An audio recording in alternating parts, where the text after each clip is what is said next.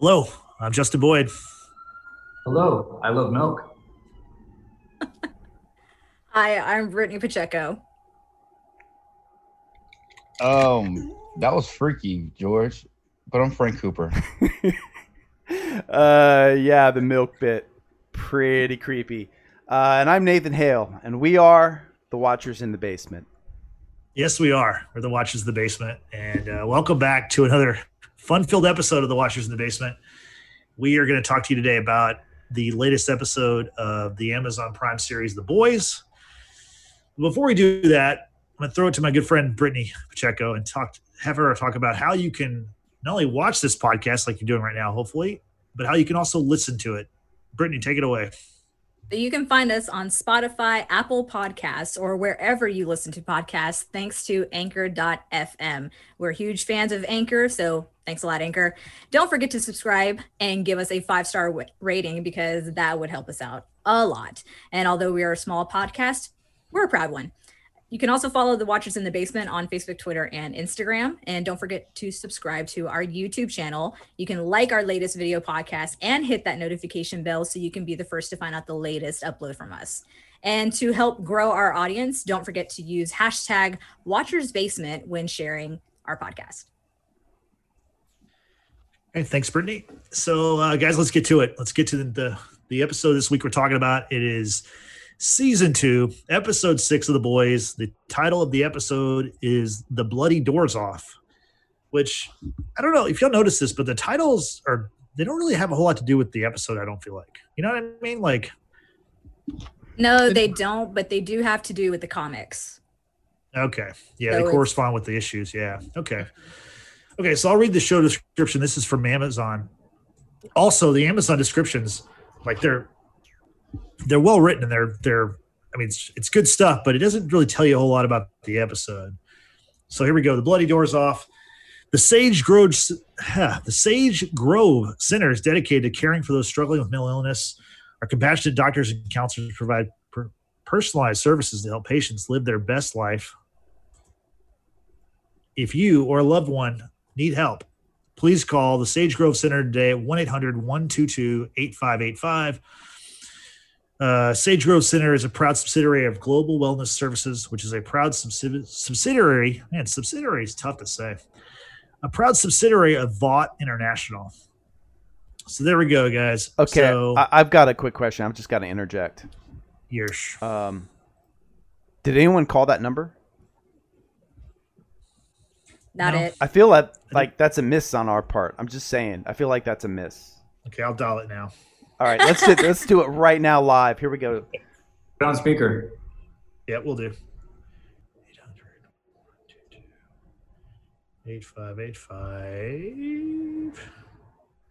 I wonder if we found an Easter egg. Your call cannot be completed Aw, as dialed. no Please Easter check egg. the number and dial again.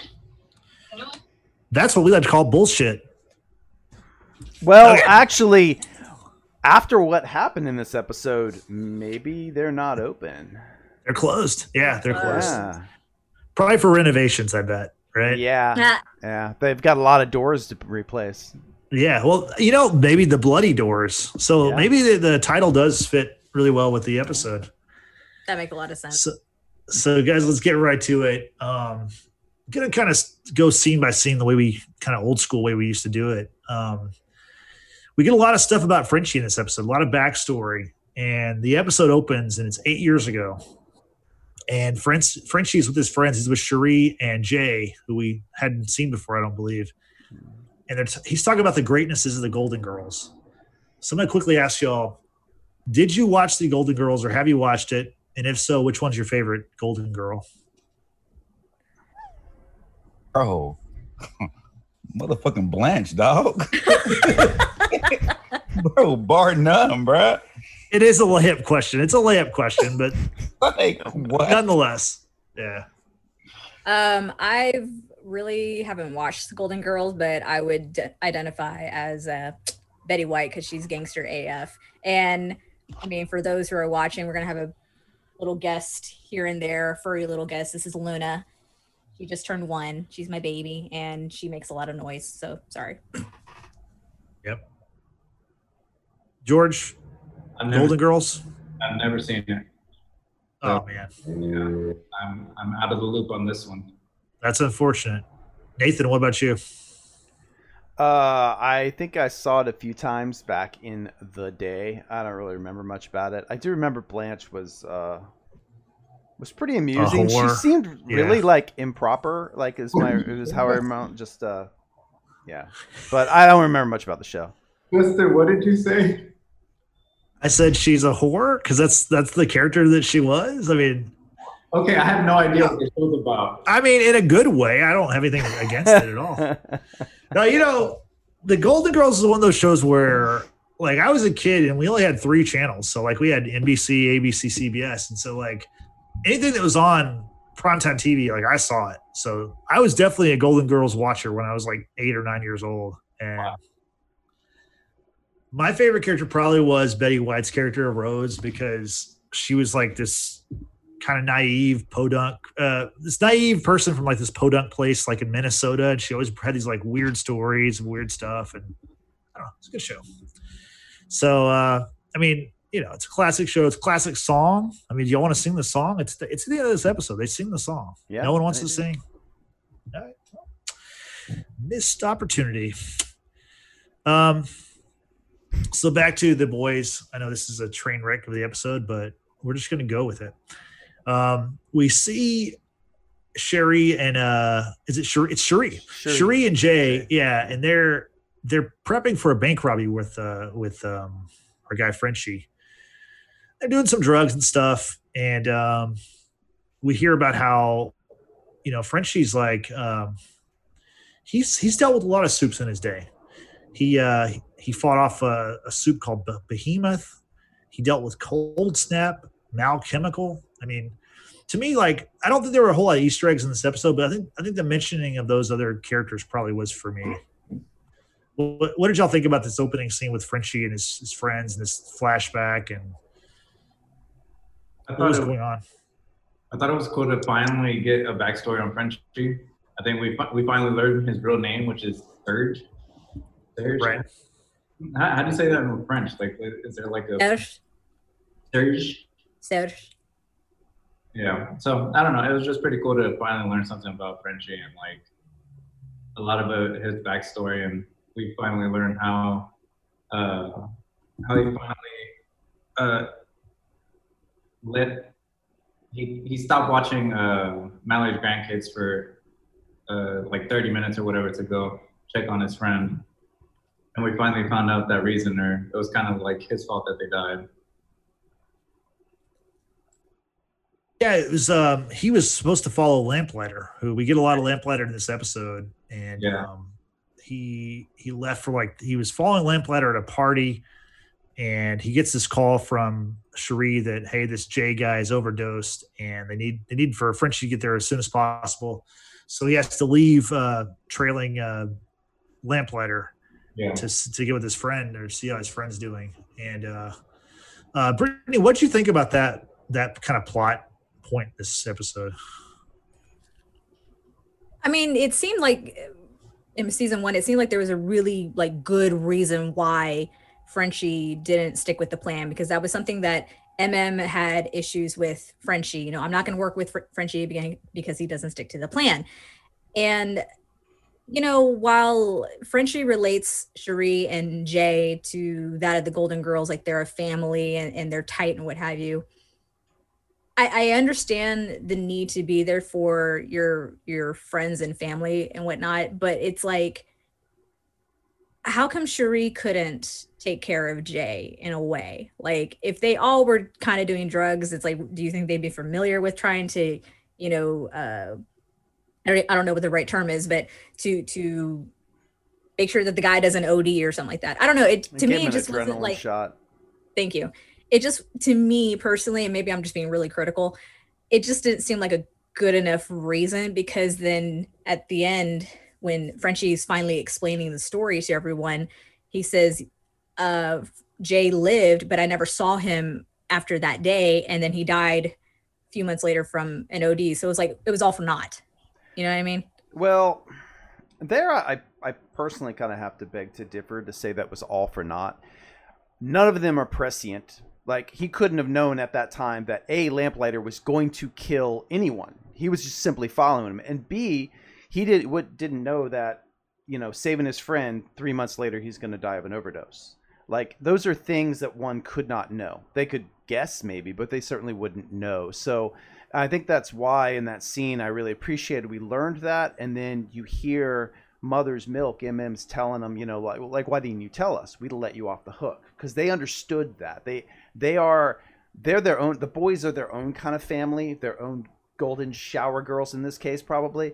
And I can really see and understand why they would forgive that situation, because they'll throw themselves out and they will, in a moment's heartbeat, as we see in this very episode, a little foreshadowing here of where we're going with what happens with Huey, and Butch is saying, screw them, they're on their own, we got to help him. So while they bail on the rest of the boys, it's an understandable for them, because a single life of any one of them is worth more than anything else. So I really kind of liked that scene in particular.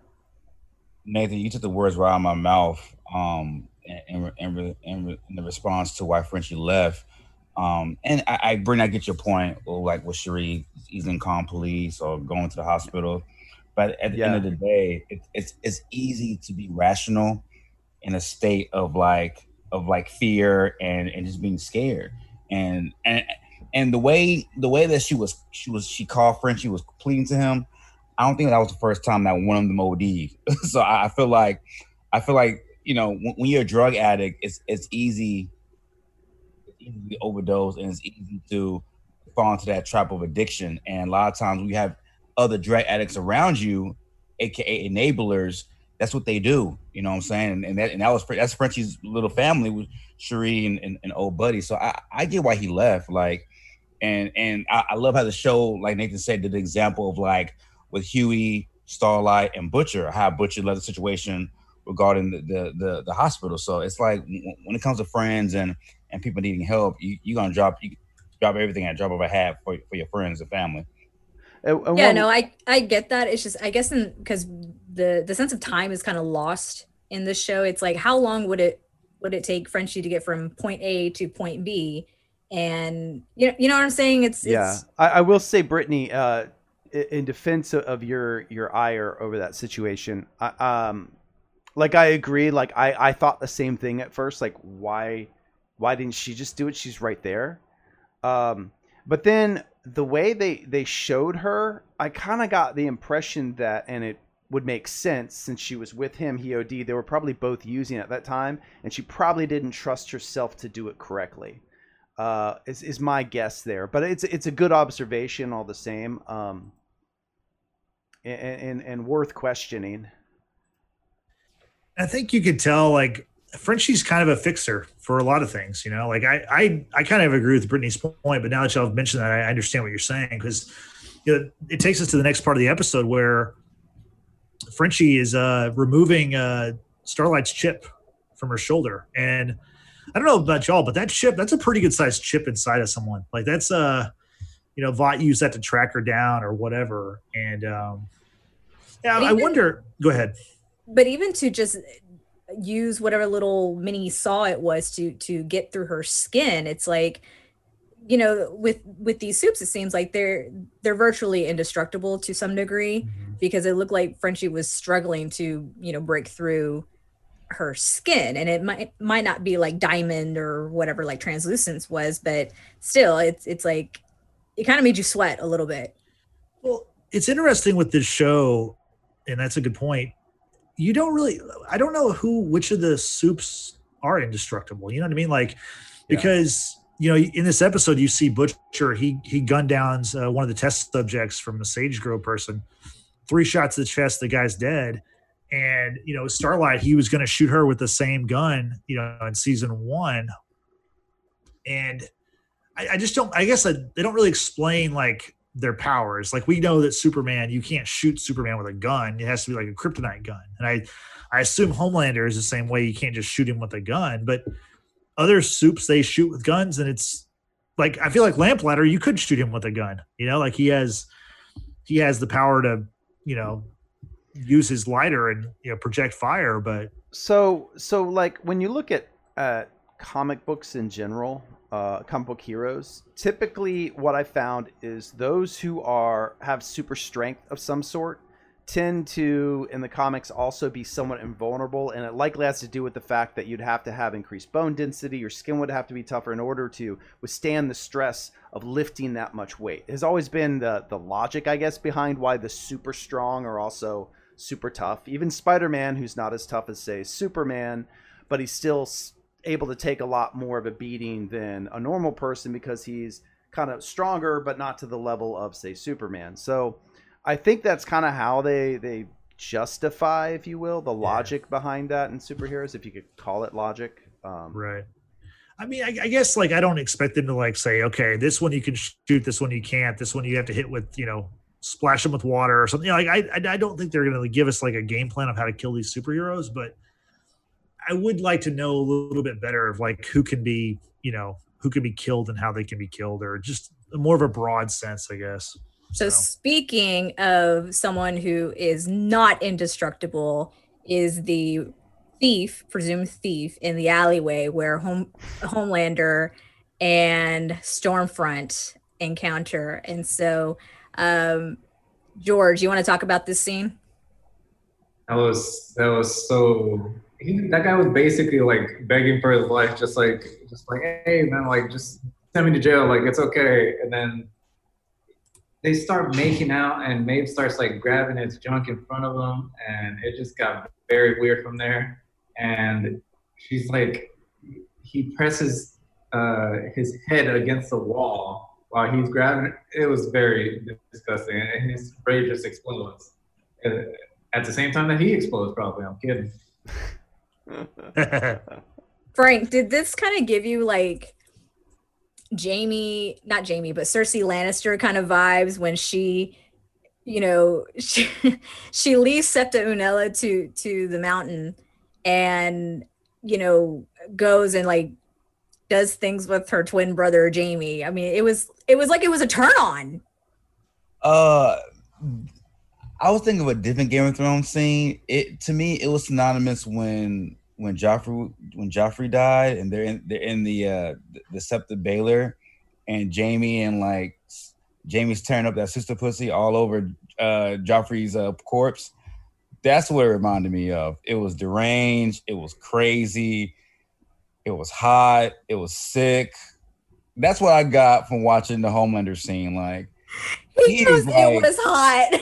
He was like plowing this Nazi lover right next to a caved-in body of somebody's head. Like I was like, bro, this is magnificent TV. Like I've never seen a show go this far left. I thought it was because it really explained the demented nature of their relationship. Right, that one scene signified how sick those two individuals are and how they're singly made for each other. It was excellent. I loved it. And I think to that point, just so we can kind of keep going through this episode, where you see the dynamic of Stormfront and Homelander, because Homelander squished this guy's head with his glove, right? So that means he's got blood all over his glove.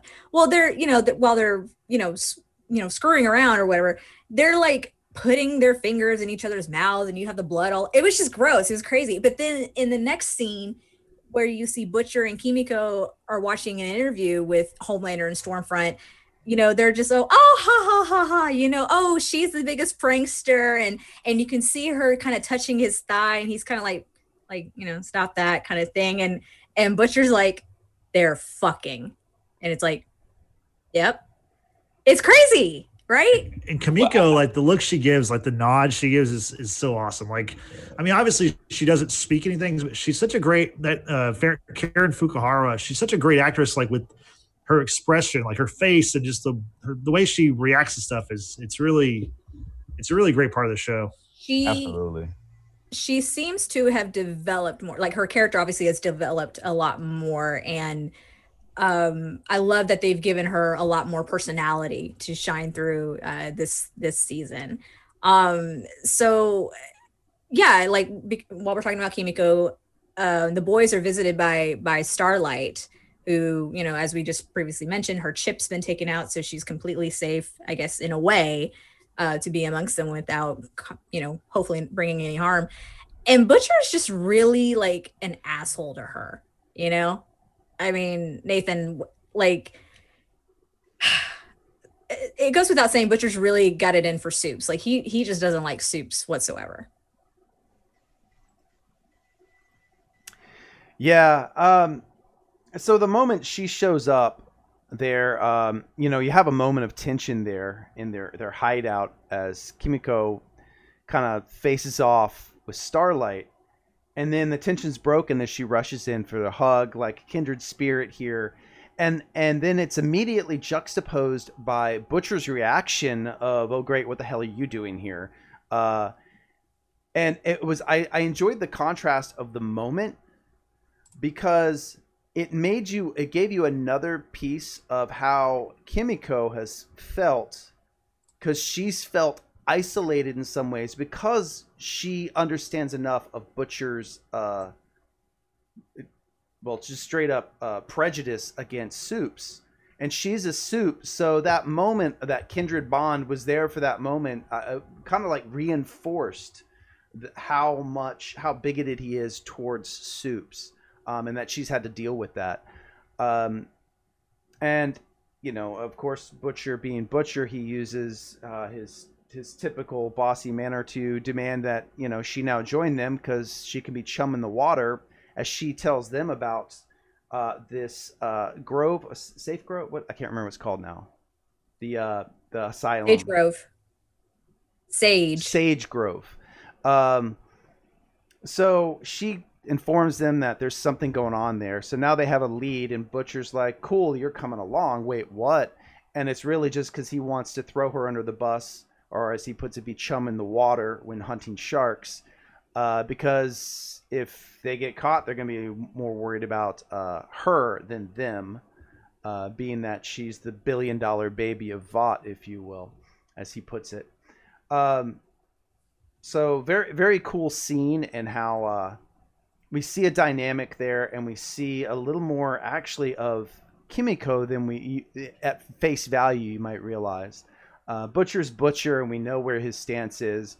And the same could be said for Starlight. But that moment for me, that hug was the most poignant moment of that scene. I agree wholeheartedly. You know, I think Butcher, though, he's too tough on Starlight in this part, because, like, at this point, like, she's on their team.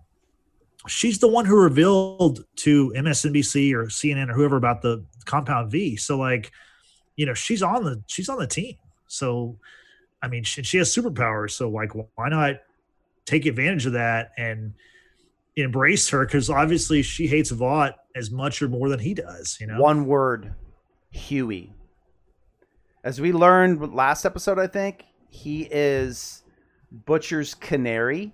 Right. And we've seen in season 1 how he feels about a relationship with a Soup and how that can be very bad for you in a health point of view. So I see that as almost like an overprotective brother not happy about a relationship that they feel is unhealthy. So that's kind of why I feel that way, because obviously with Kimiko, he's kind of moved past that, and maybe it's just he needs more proximity and time around them. As we see later in this episode, there's a grudging respect beginning to grow there from Butcher, but we'll get to that a little later. So, Frank, I wanted to talk about another chum in the water, and that's the Deep.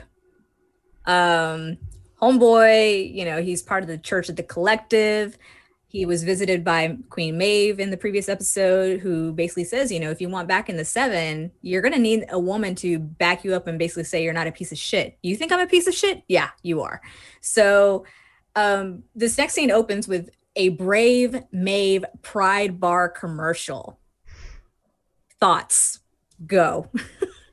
So do you want to break down the scene of Oh, just tell me what you thought about the whole like Brave Maeve Pride commercial. I mean, she was outed by Homelander, and now marketing is trying to make a big deal about it.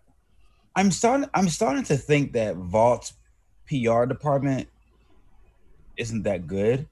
Like, Sounds strangely familiar. yeah, I'm not gonna say any names, but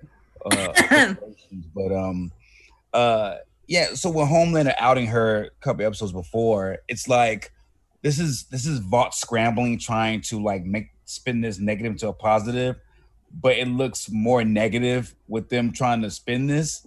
And the Pride Ball commercial was just like, not only is it corny, you are basically making a caricature of Maeve, and I think it's a weak attempt to trying to create inclusion with the LGBTQ community, but it was all bad. But because Frank, you can't be proud on an empty stomach. that was horrible. What was equally horrible was Deep walking in right after that commercial, and like basically saying, because I in that scene, like Maeve is trying to find evidence from the plane wreckage from season 1, and Deep finds with his school of guppies and halibuts, and they find like this. There's some rowdy boys. I think it's so cute. I'm sorry, I have to take a quick second. Like, I like him better than Aquaman. I'm sorry, like the connection this man has with dolphins and fishes, and I think it's adorable. And he has a real intimate connection with the sea. It gives him like an adult, real intimate. Yeah, it gives him like an adult Walt Disney vibe with like his connection with animals. Like it's kind of dope. But I digress. He finds like this camcorder deal, like this, I don't know, like a selfie stick with a camera on it, and he lets Maeve know, like, you know what, this is all that we found. I'm gonna keep looking. I'm not even sure if it works. But Maeve basically tells him like, okay, well, I'll take this, but not worth to anybody, or you won't get into the 7. So, I think the show did a great job of like drawing that scene from last season and still connecting the dots of Maeve trying to get out of the situation with Homelander and her love. So, yeah, that's very well put. And so we're back on this set, of course, for Dawn of the 7, right? And A-Train is with Ashley. Woo woo. Thank you, Nathan. George, A-Train is getting a freaking lit anthem. I heard that song. It was god awful. I just want to go back to Deep real quick because I thought it was hilarious. I forgot what he called his I think he called the fishes his associates or something like that. It's like, yeah, one of my associates found something in the current or something. He did. I thought that was so funny. And then they look at him, and I think Maeve looks at him. It's like you're talking about the fishes. They're like, what are you talking about? But that was funny. And another funny part was when he ran into A-Train. The Deep ran into A-Train, and he offered him a Fresca, of course. What's in the Fresca? That's what I want to know. I don't know. Yes, thank you. I'll try it. And I've really wondered, like, just a quick aside on that one thing. Is there literally something in there? And there may be. Like, this is VOD, it's pseudo sci-fi being superhero stuff. So there could literally be something in the Fresca. But even if there's not, it is very much analogous with drinking the Kool-Aid. And that's their Kool-Aid. Like, if you fall in with the group, you're drinking the Kool-Aid. So either way it works. So even if it does have something, they're still literally drinking the Kool-Aid, which was analogous, which goes back to Ken Kesey and the Kool-Aid acid tests. And the bus back in the 60s, that was Kool-Aid spiked with LSD. So, yeah, they're literally drinking the Kool-Aid. And I am wondering if this Fresca Kool-Aid is spiked. Speaking of that, Justin, how's your Fresca? I don't have Fresca today. I'm back on the LaCroix train. I'm a LaCroix boy again. It's hard to see. Yeah. But yeah. Hold it in front of your body. It'll show up. Yeah. There you go. See, you gotta know this stuff when we're doing sponsorships, guys. That's true. Yes. That's true. No, I never had Fresca, but I don't know if it's the show's kind of making me want to try it. Honestly, I don't know. We'll see. I don't know. Is it still even in production? Oh, it's not the show. It's the Church of the Collective that's trying to get you, Justin. Very religious. That's very true. Yeah, I can't wait. No, we were talking about this earlier. Fresca is actually a Coca-Cola product, I believe. So I don't know if it's still being manufactured, but I mean, it's a legit product for sure. So Yeah, but the Deep is actually trying to help out A Train, who, like I said, he's getting his own anthem. Ashley says it's just lit, and he's like, "Yeah, it's dope, all right." And you know, Did all you that guys kind of did you guys see a kind of parallel between the anthem and the Pride Bar, Maeve's Pride Bar? Like there's definitely seemed to be a parallel between those two things. Oh yeah, for sure, for sure. So yeah, now, but the boys are on their way to Sage Grove Center in Pennsylvania, and Kimiko's kind of a cool pair of brass knuckles that she bought with her quote unquote blood money, as Frenchie put it. And again, this shows how much personality Kimiko now is exhibiting at this point. And because Frenchie says something sly to her, "Oh, this is what you bought with your blood money." And what does she do? She holds up her brass knuckles and kisses it, or not kisses it, but blows on it, and just kind of, dust off your shoulder or whatever. And she's basically saying, "Fuck you," So I thought it was great. Yeah, and it says bossy. Did you mention that? It says bossy on it. I'm not sure if I did, but Yeah. it's bossy. Yeah, so I thought that was kind of funny. And then the brass knucks come into play later in the episode. We'll get there in a second, though. So let's get back on the Homelander Stormfront storyline. So Homelander is like desperate to get Stormfront to come into his trailer on the set, and she turns him down. Says she has a meeting with her social media guys at the tower, at Vought Tower. And we find out that instead she's going to Sage Grove Center to check on the test subjects. But I think it's funny how Homelander reacts. He's definitely like he's smitten with her. I think so, and he desperately wants her attention, and she's kind of acting like she doesn't care. And so he had flowers ready for her in his trailer. And he goes into his trailer, and he gets so mad that she's not there that he lights his trailer on fire. And later on, they show that like they have the fire trucks and everything, and they're putting out the fire. And Hold on though, Justin. There was a little card on the thing of roses that were shaped in a heart. Okay, who writes "Thanks for a great day"? XO, your name. Like, who writes that?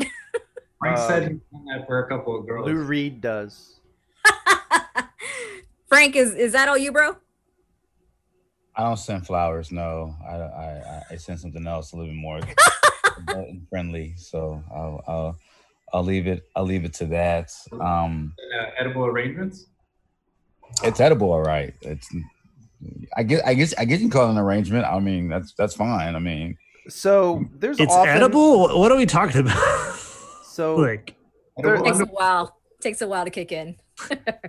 There's often a lot of references to songs and the like in the show, and the reason I mentioned Lou Reed is there's a song by Lou Reed, and I'm trying to remember the exact lyrics and the name of the song at the moment, but it's basically "Thank you for a great day,"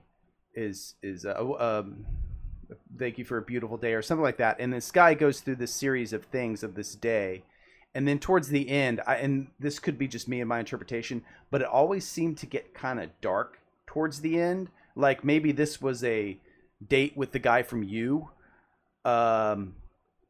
So I don't know. I don't know if that was intentional on their part or not. Probably not, but I'll, at the same time, I wouldn't necessarily put it past them either. Unfortunately, You is a Netflix property. So I'm not saying crossover. Yeah. I got you. Well, I got you. But we can always hope, because maybe it'll get bought up. Fingers crossed. Fingers crossed. I hope that Jeff Bezos gets richer. Yeah. The new series coming. Oh, speaking of new series, a little aside, are you guys excited about the coming new series, the spinoff? I feel like it's a little bit too early. Like, I feel like you should let the boys kind of play out more before you already plan a spinoff. Like, I think that's like The Witcher's doing that too. And I'm like, The Witcher's not even like good. At least The Boys is good. The Witcher is kind of like homeless version of Game of Thrones, and the fact that they're already getting a spinoff too is just, it's strange. It's like let's pump the brakes. I still enjoyed that show. What's that? I still enjoyed that show. I thought The Witcher was good. I liked it. It was very slow burn. Yeah. Very, very slow, but I enjoyed it. Yeah. once it got to like episode 3, then it was like, oh, okay, this became very, very interesting. So yeah, but we're getting off topic. Let's bring it back to the boys. Let's talk about how Starlight helps out Frenchie, Kimiko, and get into the Sage Grove. Through using her powers, she's able to bypass the presumably electric fence, and they're able to get in. But Butcher's got a gun on her, and it almost looked like he was about to pull that trigger because he did click off the safety. And then it was like a sense of, realization that I guess came over him. And he's like, no, I better not do this. And then, whatever. But talking like what we said earlier about how he kind of, obviously he has an issue with Soups, but he's okay with Kimiko, but not okay with Starlight. And Starlight calls him out on it, which I loved. I loved how she said, you know what? This is long overdue. What is your problem with me? You just can't stand me because of what's in my blood. And in a weird way, the way that Butcher and Starlight kind of bicker, and Huey's all like, guys, stop this. I feel like it's in relation to those who are children of divorced parents in a way. Now, I don't know this for a fact, but it's just something that you see, played out in the TV shows, movies, what have you. And, Huey's just stuck in the middle because obviously he does love Starlight, but he also really cares about Butcher, and they both care for him. So what do y'all think about that whole dynamic? Anyone? The dynamic between Butcher, Starlight, and Huey? Yeah. Like Nathan said, I think Nathan said this, the big brother mentality that Butcher has. Like, he doesn't show much love and towards Huey, but you can tell that he loves Huey. But I feel like it's conditionally only based on like what Huey does. Like his hate for Soups really resonates and precedes any type of intimate relationship he has with anybody. And I think the final nail in the coffin when is it Becca? Is that his wife's name? Yeah. When Becca rejected him because he wouldn't accept her child, I think that was the nail in the coffin as far as like his hate for Soups. Like the one woman that I actually love and care about would not be with me because I can't accept her son. And I think that resonates with every other Soup around. And I think with Kimiko he's so outnumbered in how the whole Kimiko situation, because Mother's Milk, Frenchie, and Huey all vouch for Kimiko, and they know that Kimiko could be a hired gun for them. Like she's a Soup, and they need that power on their side. And it's so interesting that he hates Soup so much that he would turn back help from a Soup just because he hates him so much. And it's kind of sad, and like I don't know, I'm really conflicted with Butcher because like he's on one hand he screams teamwork and Spice Girls and we need to work together, but on the other hand it's only like that if Soup's not involved, and you can't have it both ways. You have to have one or the other. But I hope that as the show goes on that his love for Huey will supersede his hate for Soups. But right now I think his hate for Soups is leading that charge. I don't know if I answered your question. I'm just rambling right now. Rambling is good. We just have to have conversation. So one thing I'm just like while you were talking there, it made me realize something, Frank. But is it one, maybe 2 episodes now we've not seen or heard from Becca or Homelander's kid? Mm-hmm. And of course, I think it's a direct correlation to, and correct me if you guys think I'm wrong on this, but in direct correlation to he's found someone else to become infatuated with. Homelander has. So he's spending more time with Stormfront and thereby not as worried about seeing his son having this surrogate wife, if you will, in the form of Becca. So I'm sure Becca's probably really appreciating Stormfront about now. What do you guys think? I think he's a deadbeat dad now. Like, damn, one minute you want to be in your son's life, the next minute, mommy's being mean to me, so I don't want to be part of my son's life. Like, come on, you coward. I would never say this to his face, by the way. I'm just saying. He'd laser you, right? Yeah, exactly. Yeah, I think that if you've seen what happens in the episode that comes out this week, Homelander and Homefront or Stormfront, they visit Becca and Ryan. So Ryan's not out of his mind just yet, but it's more about how we don't really know the time frame where the show is happening. Maybe it's months ago they last saw the kid, or maybe it's like yesterday. I don't think it's been more than a couple weeks. I would. Yeah, probably a couple weeks. I'm sure they're happy they haven't seen him, but unfortunately they're going to see him some more. So because the kid has powers and he knows the kid has powers, and that's what it's all about. And not to spoil later, but like Stormfront's looking for superpowered people to kind of join her army, and that kid seems like he'd be a perfect draft pick. So, Yep. So what's going on in this asylum anyway? It feels like to me there's like an X-Men kind of vibe to it. Don't y'all think so? There's sort of an X-Men kind of deal to it, and that's kind of apropos because one of the X-Men actors is Lamplighter. Yep. He's working in this Sage Grove Center, and as he explains, that he's basically there to clean up the mess. What Vought is doing with Sage Grove is they're testing Compound V on these patients. And they've learned from the testing is that infants handle Compound V the best. So you give an infant Compound V, the person grows up and has powers and, is super powerful. You give it to an adult or like a teenage person and it's hit or miss. You might get a freak, you might get a soup, or you might get someone who just literally explodes. A super freak. See, this super is freak, yeah. Freak, yeah. But Justin, this is what I don't understand about Vought in this Shady Grove, Sage Grove, whatever it's called. Yep.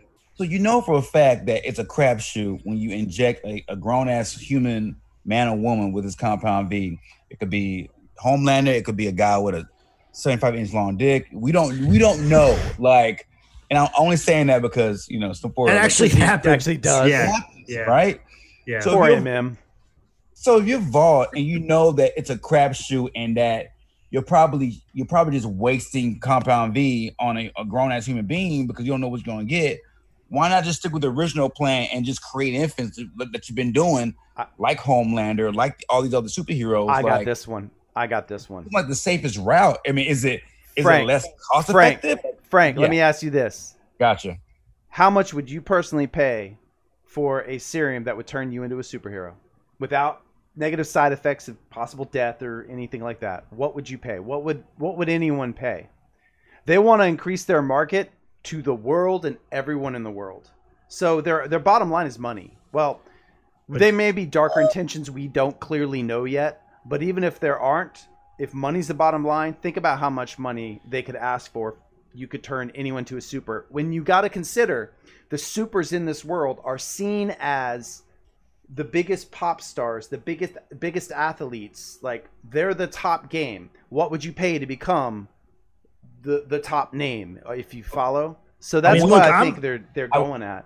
I'll drop my Disney Plus. I'll drop Disney Plus and go for it. Like that $12.99 or $5.99, whatever I'm paying, I'll pay for it. But I don't think it's money. I think it's time. Like they want, like you give it to an infant, you have to wait till they're 16, 17, 18 years old for it to come to kind of fruition. Whereas not true, because remember Deep said he was about 9 years old when he started noticing his powers come through. That might have been when he got the shot or got the V injected. No, right? We don't know that. So. No, it takes some, but I mean, I don't know if it's there's again not a real science around Compound V that we've seen yet. But I think they're looking to build a super army super fast, and I'll let Frank go ahead and say what he's got to say. And that's what I was gonna say about Justin. That's a good point. I don't think it's about money.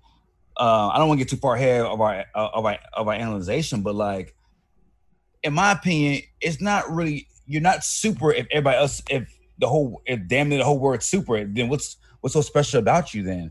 If everybody else has the same abilities, uncanny abilities, then it's not gonna be much of a money grab. Who said it's gonna be affordable? They could put a $1 billion price tag on it, and you got your elite 1% who now made themselves into superheroes. Yeah, but you're creating if I'm a billionaire and I buy a super serum from the Compound V, then how can Bart control me then? I'm no longer about property. I'm on my own. And if you're Zuckerberg or you know, all these other billionaires, you basically give them the power to be, you know, to corrupt this world even more. Bart can't control everybody. I'm sorry, it's going to be impossible. Yeah, you're rich. Yeah, you'll make money off of it, but at the same time, you're probably creating a nuclear warfare that Hitler undreamt. You know what I'm saying? Well, that argument would work both ways though, because if you make a super army, how are they going to control a super army? You create chaos. I mean? That's my whole point. Like you are creating chaos, and I think the Sage Groves example is what happens when shit goes left. Like, I mean, I know we haven't got too far ahead, but like, if 2 superheroes go rogue and that turns into 10, 15, 20, 100 superheroes go rogue, you're creating a shitstorm. And well, I don't. Again, like I said before, I went into the money. I believe there is a darker ulterior motive to Vought, which we just haven't had revealed. But you were asking why would they do this? With just the information we have, that's why I was saying money straight away has been their bottom line up until now. Everything's been about money. So that could be justification enough to do it. But I agree. I think there's a much darker, more sinister. I mean, they wouldn't have made the originator Vought a Nazi if they weren't going to have a darker intention than that. We just haven't had that revealed yet. But we need to move on to actually what's going on in the asylum at this point. So talking about a dark kind of sinister character, we encounter a subject that goes by the name of Cindy, who has some extreme powers. I mean, incredibly extreme powers. When the boys recognize Lamplighter and vice versa, they get into an altercation where Lamplighter basically, with his, you know, pyrotechnic powers, blasts open Cindy's door, and she comes out, and she's got this very, very kind of low-key kind of persona, but she is wicked powerful. And Nathan, when we first watched the first episode of this season with Raynor and how Raynor's head exploded, it was very reminiscent of what Cindy's powers were, because she literally has her hand out and she clenches them like this, and whoever she's, you know, using that towards just splat. Yeah, this power has been seen before, but not in comics that I'm aware of. And that's the I squish your head. I squish you. I squish you. Awesome. But she's incredibly powerful, right? Oh yeah, yeah. And so because of this power, she is able to release the rest of the subjects, and they go crazy, killing everyone in the facility. It's a lockdown. And so George, Huey and Starlight and Butcher are watching this from afar, right? And so talk us through what happens next when Butcher and Starlight encounter one of the subjects outside. So basically they let everyone out. My question is that how do they keep track of these, like, their powers, and how do they, like, keep them in control, you know? Because she literally opened all of the doors with her powers, right? Like right after she opened all of them, she let everybody out. Why the hell did she do that? I think the medication. I think they're saying there's certain medication they can take that slows them down. Right, I think so. Yeah. Okay, I didn't catch that. I was so confused. I was like, why the hell didn't she just do that the whole time? So they're slowing them down, basically. I think they're using, like, what's it called? Propofol? Propofol. Okay. Yeah. The stuff that killed Michael Jackson. Yeah, so, but to George's concern over that, I'm still with you on that, George, because literally the doors come down and she's using her powers. Another guy's floating out of there. Yeah. One guy was in there vomiting acid on his bed, as we saw through a camera. Another guy's punching punching into walls. I'm like, I still couldn't see how they could have kept these people contained unless there was, and because of that video footage we saw, I would have said, like, well, maybe there's some weird sound wave or something that's in the rooms and is able to dampen their powers, some weird thing like that. But we're seeing them use their powers in their cells, and she literally had the power to go bye-bye door Why couldn't Acid Guy? Maybe Acid Guy's door is acid proof or something. I don't know, but I was a little bothered by that as well. So I want to pose this to you all too before George goes and explains what happens with Butcher and everyone else. You know how the one thing that Homelander can't see through is zinc? What if that's something that is within the compound V, that maybe all of them are incapable of manipulating zinc, or you know what I'm saying? Like afterwards, so that it's not like she wasn't capable. I just don't. I don't know. It was just confusing to me. But how you explained it slows it down. That makes sense. But I just want to know like how they controlled her to possibly kill Raynor in that first episode. Like, how do you make them do that? But that's probably where she got the extra Kraft mac and cheese. Well, that's that. I wondered that too. But it's like, was she always a subject? Well, I guess she had to have been the subject because they were injecting Compound V into. Okay, so continue. Go ahead. And so that was my only concern of this episode, honestly, that bothered me. But so once they do that and she lets everybody out, all these soups or the victims, whatever you want to call them, the test subjects, some of them are able to get out. And Huey, Starlight, and Butcher are outside waiting. And they encounter this one guy. He's pretty scared. He's like, I don't want them to catch me again, and I just want to get out. And then he explodes. He sets off like an EMP. I guess that's his power or something. He just sets an EMP off, and then Butcher shoots him like 3 times in the chest, and he just goes down super easy. And but once that happens, apparently we learned something new about Starlight, is that she can only use her power when there's energy around her. So something that she can take energy from. And we didn't know that before, and we learned that this time. And they just try to make a daring escape. And by the time they get to escape, they notice that Huey got injured because of the van and the explosion. He has like some metal piece like stabbed inside of him, and they're just trying to get him to safety and save his life. Yeah, and in the process of trying to save his life, they have to take this guy's car, and they take more than his car. They ended up taking his life, but I mean, it's kind of his fault. He pulls a gun on these people, and you know, as he says, it's a stand your ground state. And Butcher tells him, "You can stand wherever you want to. I'm taking your car." So Starlight, tries to get in the middle of it, and she ends up killing the guy using her power. She's trying to. It's hard to explain what she did because her powers, she has like the power of light, like the headlights of the car lit up, and then her eyes lit up, and then the guy goes flying. So, like I said, I don't really understand all the powers, and I don't think we're really meant to. And like, does she like shock them or like? I guess so. Power really? It must be that. Okay. But that's the whole escape from that Sage Grove is it's a pretty crazy. I mean, it's a big part of the episode. It's really like it really shows like kind of what this show does really well, because you have these characters that are they're all on a team, but then they get separated and then they go on their own path to get away. And as we said, Huey, he's injured, so they take him to the hospital. Where the other boys, Frenchie, and Kimiko, they're stuck in the hospital. Yeah, and Lamplighter, who's with them, they're stuck in the hospital with Lamplighter, and they're trying to, make it to safety, and they end up in this medical room that has all the drugs. I'm not sure what the term is, but all the pharmacy. The pharmacy, yeah. In that scene, it does beg it made me question the terminology and kind of gave a new meaning to the term choking it. Oh man, Nathan. So let's get to it.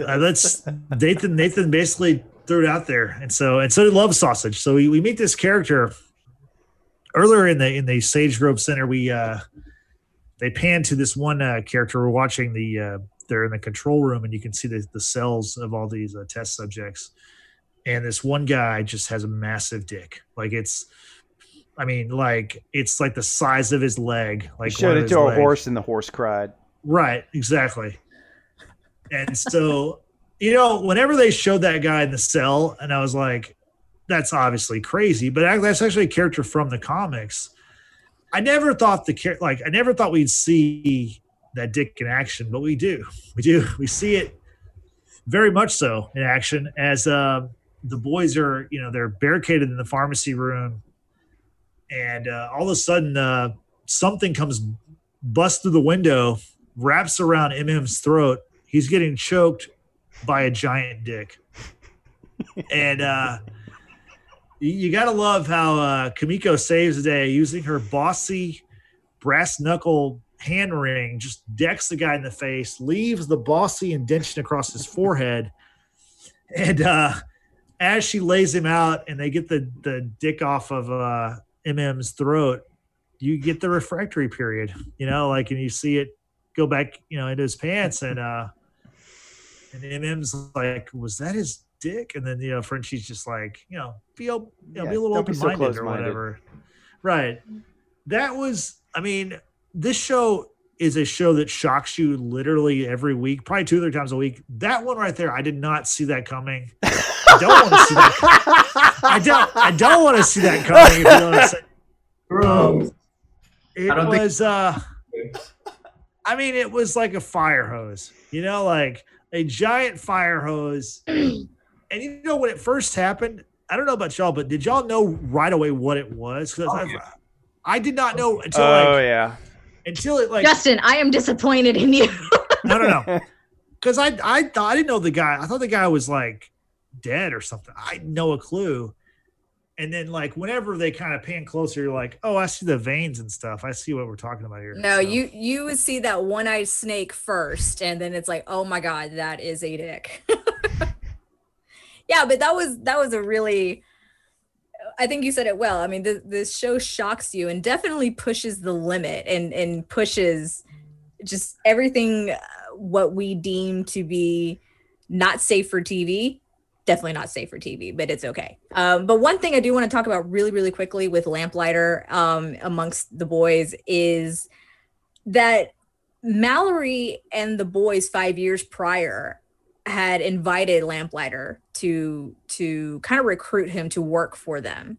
And so that's really interesting to me because Mallory had an iPad type deal and she's I guess swiping pictures and you look good in these. So it's what dirt did Mallory have on Lamplighter to get him to in a way come out and work for her, which obviously didn't happen because he intended to kill Mallory the night that he went to her home, which unfortunately was the night that her grandchildren were in, I guess, her bed, and that's how they died.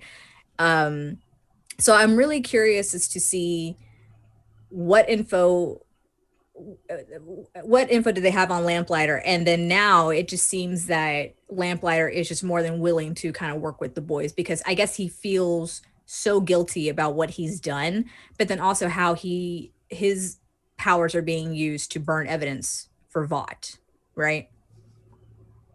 It's an interesting storyline. I'm really looking forward to learning more about. And I'm with you, Brittany. I wish I hope we do find out what the blackmail is that Mallory had on Lamplighter, because to get him to work for them and to basically Homelander. Butcher tells Lamplighter we want to know everything that's going on at the tower, especially with Homelander. I want to know what kind of power he had, or what they have over him that makes them be able to control that superhero. And then the fact that. Even though they had this power over him, he was going to try to kill her that night. So that whole part was kind of murky. I think that was intentional, obviously. So, Frank, since you're back with us, talk a little bit about Elena and Maeve's relationship now that Elena has stumbled upon the plane footage that Homelander and Maeve were called to back in season 1. From the initial scene when I guess to break down the scene, so Maeve's in the shower and she's rummaging through stuff in the in one of the drawers, and she finds that camcorder that Deep found in the wreckage. So she plays it, and it's a father. It's a guy pretty much sending out his last message because he's going to die. he's talking to his wife, and he basically tells his wife like, hey, his plan's going down. I don't think I'm going to make it. Please tell the kids, I love them and I love you.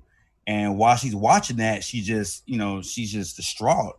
And right when the video ends, Maeve comes out the shower, and she basically, Maeve sees that Elena has the camera stick thing in her hand, and she basically pleads to Elena like, hey, I wish I could have done more. This was not my plan. I wanted to save those people. Homelander wasn't having this, but this is our way out. Like I plan to leak this out to the media, but Homelander does not leave us alone.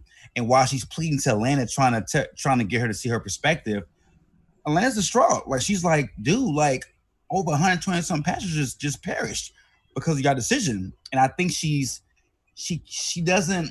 I mean, she's been telling Elena how big of a monster Homelander is, but I don't think she really understood it until she saw that footage. And from that footage, you can tell that Maeve wanted to do more, but she was trapped. But I think Elena thinks that, damn, is my woman a monster too? Like, is my girl a monster as well? But you can clearly see in the video that she wants to do more, but she can't. And I think Elena is just processing right now, like, oh my God, like Homelander is just crazy. Maeve wasn't being extra when she was saying that Homelander is a homicidal maniac. So I think that scene really broke down what Homelander really is. I think Elena really understood that, okay, she's not playing. Maeve is real about Homelander. So really quick, guys, because we do have to wrap really, really soon. We have to get to the biggest news of this episode, which we've already been talking about it. Other than the fact that Lamplighter, who was actually going to be killed by Mallory, Frenchie basically pled for his life. But we learned that Stormfront is not only 101 years old, she is Mrs. Frederick Vought, who is from Berlin.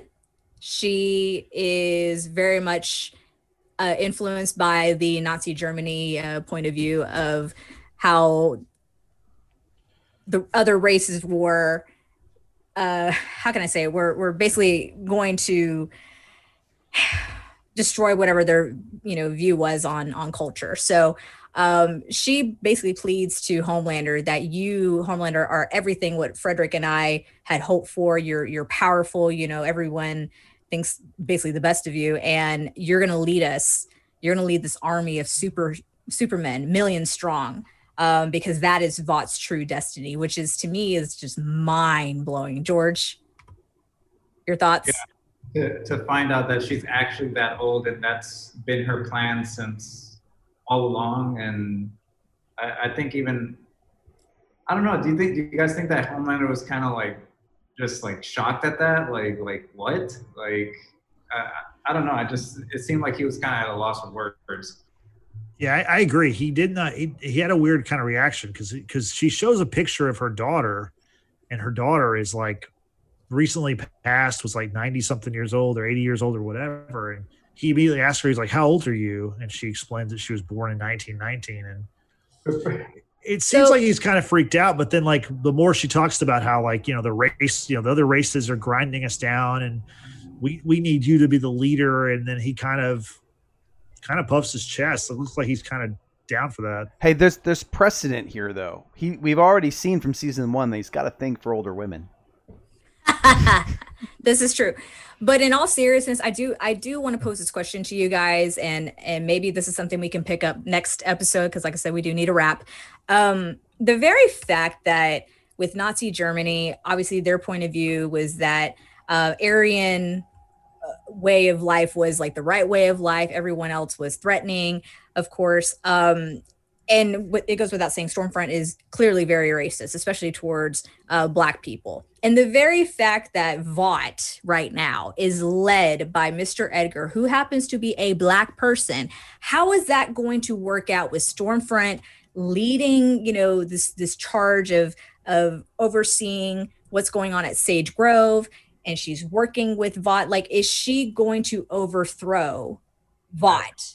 I think so, Britt. You're onto something, because I thought the exact same thing. And I think that she's gonna do that. That's why she's probably, I don't know. Well, but the emails that they have with Sage Grove, like Edgar was emailing her about that, but I think she's gonna like betray him somehow or something. I don't The know. coup? What if those exactly? What if it is a coup? What if the Sage Grove are her army that she is behind Vought's back developing to catch up because she can't wait for a gestation period of 9 to 18 years for them to grow up? The That Vought would make method. a lot of sense. But I feel like Edgar would know about the Sage Grove Center, right? He's got to be informed. It's not a matter of that, Justin. I think he has his intentions for Sage Grove, and she's going behind his back and using it for her purposes. Okay. That makes sense. That makes total sense. Yep. So, all right, guys, we gotta wrap. I can't wait for tonight's episode of The Boys. I'm so excited. I can't believe there's only 2 left. I forgot that there was Yeah. Yeah, it I was comes like, out Thursday. Yeah. episode on Tuesday. Oh, Comes out Thursday at midnight. Sweet. No, really, it comes out like about 7:30 on Thursdays. That's what I've noticed. It on our does. time. Yeah, our time, Yeah. 7:30 Central Time. Yeah. Sweet. Yeah. So that wraps up this week's episode, and we'll be back next week to talk about the 7th episode of the season 2. And please don't forget to follow us on social media by searching the Watchers in the Basement.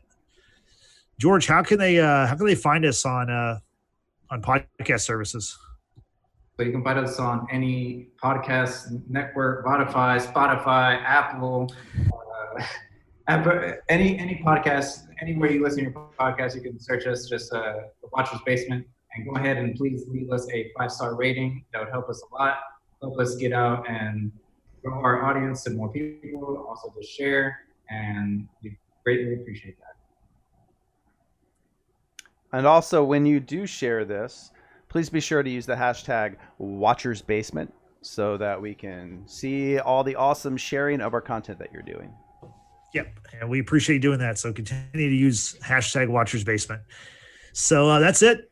Thanks for everybody, for Brittany, George, Frank, and Nathan. This is Justin signing off.